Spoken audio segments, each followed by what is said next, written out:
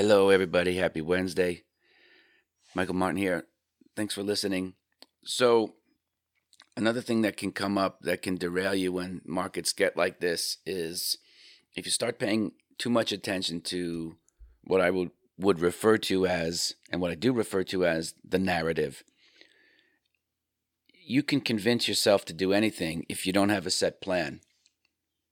And if you're frustrated from getting knocked out of names because there's no follow through, and or you're not willing to look at managing risk in a much more short term time frame environment, which is the one that we're in now,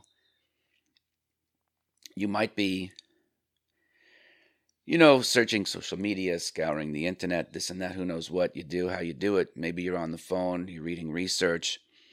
When you start to find that you're down, even if you're down marginally, you feel like you have to overcome stuff. You have to remember it's life on life's terms. If the market is not amenable to your trading style, I think the worst thing you can do is to go from being like a long only intermediate term trend follower, which is tough in this market, to an option seller, right? I feel like if you come to the market and say, I have to make money every day, you're putting yourself in a tough spot because now you're talking about accuracy, not expectation, as in expected values, mathematics of expectation. So I would increase your time frame and just say, hey, did I win the day? And if I do that every day, I'll win the week. Given what you know, and given what I know about any given day, it's very little. That's why I like to advocate to know yourself, because you can know yourself. You can understand the market, but let's face it, prediction is hard. And studies have shown, if you read anything from Daniel Kahneman and Nassim Taleb to another degree, Annie Duke, prediction is something that people love to do because they like to feel smart. But pro traders are like, well, I'd rather make money than be smart. And I think there is a trade-off there. I think you need to be smart enough to have tactics, but that also includes knowing when to sit on your hands and to be yourself. That doesn't necessarily mean to change yourself. It means to just be yourself. Do what you do. If you get too caught up in the narrative about what's happening with certain companies, you can find yourself abandoning your trading rules. Or worse, you can start having a different trading rule for different days. You can have a different trading rule for different names. And I think when in a rising bull market, when things are frothy, those types of strategies will work because the bull market kind of corrects all mistakes in a lot of ways. Because people are in a buying spirit. When you don't know, I don't want to say when you don't know what you're doing. I want to say if you don't have a set plan, one that you replicate day after day after day, you can very, very easily start changing lanes on yourself when you really don't have any business doing it. Now, of course, from a liberty standpoint, you have the right to do whatever you want. It's your life, it's your money. But if we're talking about getting results that you can count on, behavior that gets the results that you can count on, that's even better. So it all comes down to behavior. You have to be able to control yourself with no room for error within a market that's hard to predict. Again, you're thinking of probabilities. What are the expected values, right? And if you haven't heard it now and learned it, this is the time to do it. You don't need an MBA. You don't have to get a CMT. You just need to know for the strategy that you trade, what's your accuracy rate? And then when you are right, how much do you win? When you're wrong, what do you lose? If that number comes out to be positive, now you can start. That's where you start. Because then you can figure out position sizing. You got to figure out your leverage. You have to figure out, a whole bunch of stuff. And when you look at the data, not the chart, you can start to figure out your holding periods. So in this type of environment, I've seen it happen a lot. People start to go crazy. They get frustrated. They start doing different stuff because they feel they need to. They feel they're lacking, or they feel like they're missing out on stuff because certain things are moving. And with rebounds especially, they suck people back in. And that could be problematic, because this is going to happen if you're going to do this for whatever couple decades. You're going to have moments like this where there's, even if the market isn't weak, you will have sector rotation, right? So here's a good time to go look at the data. What sectors now are showing higher relative strength compared to where they had been? What ones are losing? I think it's going to be hard to make money in certain stocks if their sector is dropping in relative strength. You might have an opportunity in like one name, and I've always advocated to make sure that you're going with the strongest horse in the barn, the horse being the stock, the barn being the sector. But again, you don't want to take it in the teeth. If you're an investment advisor, then yeah, it probably doesn't matter. But if you're trading, I would say, and you're having trouble harvesting names on your watch list, and you don't have screening software, you could simply look and see what sectors are showing signs of higher relative strength. Then within that sector, you can look for your names, and there, it's not problem solved, but it's certainly your step in the right direction. And this will help you detach from the names from yesteryear and getting caught up in, like I say, the dialogue and all the conversation that's happening. If you get too far down the path of the narrative, which is hard because that's what you hear, right? You're listening to Mad Money and Fast Money, and you're on Twitter and StockTwits, and everyone has narrative. But you can't let narrative outweigh your trading plan, right? And this is where I think people differentiate themselves from between traders and investment advisors. Investment advisor, you need narrative because a big part of the job is marketing. So you have to have narrative. Trader doesn't have to really worry about that because, he or she or they are just doing it for themselves and or their clients. They're following rules. The narrative is what everyone else is thinking about. But risk management doesn't care about narrative. Risk management doesn't care about Tesla buying Bitcoin and having that being part of it. Like, it's not, you can't tell me that it would be better to stay in the name at 660 because they bought Bitcoin than rather than getting stopped, at 822 or 820, whatever your number was when it broke support, right? 22 was the more closer term number, 800 was the longer term support, but that in and of itself is an art and science. So you can't let that narrative start to determine what's going on. It's the same reason why I find that if you're looking at media sources for your trading ideas and or listening to, the supposed media darlings, you got to remember, the media is concerned with selling advertising space. The stories in and of themselves don't really matter. Everyone's intentions are very different. You're trying to learn. You're trying to feed your brain. They're trying to get eyeballs to watch and unique visitors, because the unique visitors become part of what we call CPM, and being a Roman numeral for 1,000 cost, right, per 1,000 views. That's how they charge for their advertising, right? So you need to be aware of all of this so that you're not part of a system and you don't need to know what role you're playing. So the media is going to change the names and rotate the names, rotate the tickers, rotate the players, but it's still largely sensational, especially if it gets people angry, right? So at the end of the day, you don't want to find yourself agreeing with other people. That's the worst thing that you can do. Yeah, oh yeah, he makes a good point there. That means I got to buy. I feel like, again, if you're an investment advisor, you definitely need narrative because it's part of your marketing. If you're a trader, you need to be thinking more, here's my setup or setups, and here's my entry point, here's my position sizing, here's the percent that I'm willing to risk. And if it hits a certain spot, I'm going to say, uncle, I'm going to offset the risk and transfer it to someone who's willing to take it on at that particular price. If you're an investment advisor, you can find yourself into sloganeering.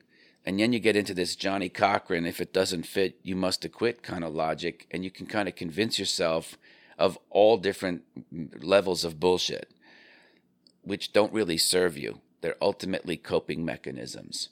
And by having a set of rules, I think whether you're an advisor or a trader, can help you from not being involved in all the crappy dialogue that you need to get into, either with yourself or with clients. And we talked about that on the show a whole bunch of times, how to draw good boundaries with clients, how to manage their expectations, how to let them know for sure what it is that you're doing and what you're not doing, and making sure that they understand that even though they have money invested and money in an account, there are times to have risk on, there's times to have risk off. And that being fully invested isn't necessarily the smartest thing all the time. It could be an act of bravado. The main goal, I think, for everyone listening, whether you're an advisor or a trader or a family office person, is to always wake up in the morning and say, how do I not lose money today? Where are my blind spots? Right? Play superior defense. Focus on not losing. Right? Tom Peters, famous management guru, I think one of the books was In Search of Excellence, big management book back in the day. I remember reading one of his books, I think it was the second one, and he said, there's a mindset out there in management, if it's not broke, don't fix it. And his thought was like, well, if it's not broken, you haven't looked hard enough. Right? So we're thinking about automation, we're thinking about how to improve things. And so likewise here, what position do you have where you're up quite a bit, where you're gloating and even to yourself about what you've made? That's the time where you should be saying, okay, where did I get it wrong here? Where do I screw this trade up? And then work out various scenarios. If it goes here, what am I going to do? Do I move half the inventory? Do I get rid of the whole thing and come back after we form a base? I'd like to think that you would have those things all worked out ahead of time so that this way when they happen, they just become operational. You just execute. Without any type of negotiating with yourself or coping because someone else still likes the name as it's falling, right? If you're buying stuff because Kathy Wood is, you don't really have much of a strategy, and there's nothing wrong with having mentors and leaders and coaches or role models that you look up to and you aspire to be like, for sure. But risk management, it's such a personalized process. And I think if you're really willing to do the work, you'll find that your understanding of risk, right? Because risk isn't bad, neither is fire, right? It's really a thermostat. You're just trying to set the right level for yourself. And that if you're doing this and handling other people's money, it's not because you're a risk lover. It's just that you're better at handling risk than other people are. At least I am. And so when you look at that, you can't say, well, I know we're in this name at 60, it's at 45, but Kathy Wood still likes it. That's how you get fired. Right? So you do have to be an independent thinker. Now, if you're looking and reading the tape and seeing what everyone else is saying, you can get yourself to thinking, well, the whole rest of the world is bullish, the chart's up, maybe there's a way to look at that. Super subjective, though. I mean, because I don't know how you would quantify that other than, having a general understanding, and then you have a bias. And that goes into the black swan. Just because you haven't seen one doesn't mean it doesn't exist. So I think the best players in this type of environment are the ones who are going to be sitting around saying, okay, we're going to cut our frequency, we're going to cut our position sizes, and then once we're in something and it starts making money, we need to know what is the probability of the follow-through. Because now we have a different level of expectation, right? Things change. Odds and probabilities are the same. Just depends how you look at them, right? So you can take a probability and turn it into odds. Then once you know the odds, you can figure out, bet sizes and all that kind of stuff. So you might find that given the market environment that we're in, your bet sizing might need to change. You might find from looking at the data, not the charts, that you can actually afford to add a little bit more risk if you're willing to offset your trade, that you put on Monday at Wednesday's close, right? So then you're starting to think like, okay, for the types of trades that I put on, the average move is XYZ%, and that usually happens in the first 2, 3, 4 days. And then after that, the marginal return, doesn't serve me because the market stalls. And if you're long, you only make money when it goes up. If it stalls or goes down, obviously, one, you have opportunity cost. The other one, you have actual, loss or retracement and giving back unrealized gains. So if you look at the data, you can look to be more proactive and take that responsibility onto yourself, as opposed to saying, well, Mark Cuban likes this here, Kathy Wood likes this here, Kramer likes this one here. I don't think if you're going to trade, that's a method for failure. Again, that goes back to Michael Marcus. If you're trying to trade the best ideas from 3 different people, you're going to get the worst of all those models. That's not a way to go. To say that is definitive. You can't trade someone else's model. You need to develop your own one. And if you're struggling here, that's okay. But I'm trying to save you money here by not doing boneheaded stuff, only because I know I've done it myself when I didn't know any better. So, we're all in this together here. We're sharing experiences, and these experiences to me are universal. And it really gets down to, like, how do you handle it? And that comes down to emotional intelligence. So, again, if you need to be the smartest person in the room, this is a tough market to be that person. And if you're losing money, no one cares about your bullish thesis. Get out and preserve your cash, because now you're in, you're locked horns with the market, and the market is weak. It's not a weak argument. It's making a strong argument that equities are weak at this point, and there's no follow through. So if you're granted, if you're trading size, it's hard to move 100,000 share position of some of these names. You can't do it all at once. But you should have an idea that if you start to see, the trades don't follow through, or worse, the breakouts reverse on the same day, your bullish thesis, it's hard to have a bullish thesis, get long, and then have the thing reverse in your face. What do you call the client and say that night? See, that's where you have to manage their expectations and say, look, even before we put on a single trade, I want you to understand that there may be days where we're putting on trades, but the market tells us that our timing is wrong. And if our timing is wrong, it's nothing personal, but we have to preserve cash, and we actually have to offset the very trade that we initiated that day. Why? Well, because my goal is to lose you less. If you want to do buy and hold and go passive on the S&P, go knock yourself out, but you're going to have a 20 to 30% drawdown at any particular time. And those are sizable numbers. With us, yes, we're market timing. And that means we're going to be adding and removing risk, following our rules. So we can't be doing stuff because other people like the name here, Their quality of life isn't going to change. They have vast resources. And 2, when you really think about it, they're trying to be media stars. They're not trying to be risk managers that are going to be accountable. They just spout in their opinion. Most of those people are never going to shy away from a microphone that's stuck in their face. They're always going to have something to say, even if it's largely empty, vapid, and banal, which is one of the reasons why I don't even listen to it. It's, my opinions are better. Why would I need to listen to somebody else's opinions about the market? And you should try to endeavor to put yourself in that same spot.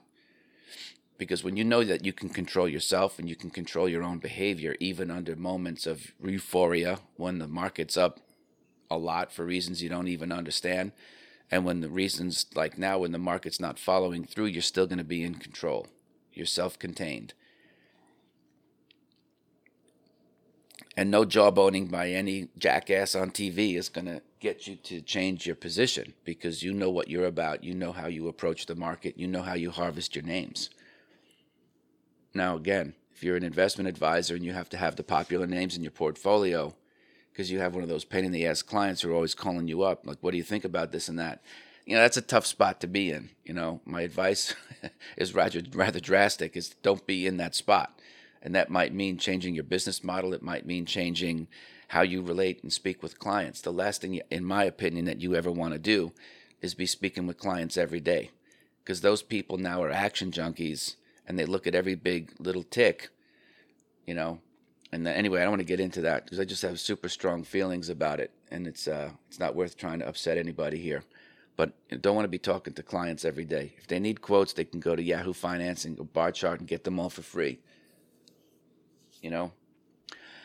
Anywho, that's my thought for today. It's some of these themes that come up in the type of environment that we're in here. It might help you think more clearly, and that means you not acting out of emotion for one reason or another. Because when you do that, it typically means drawdown.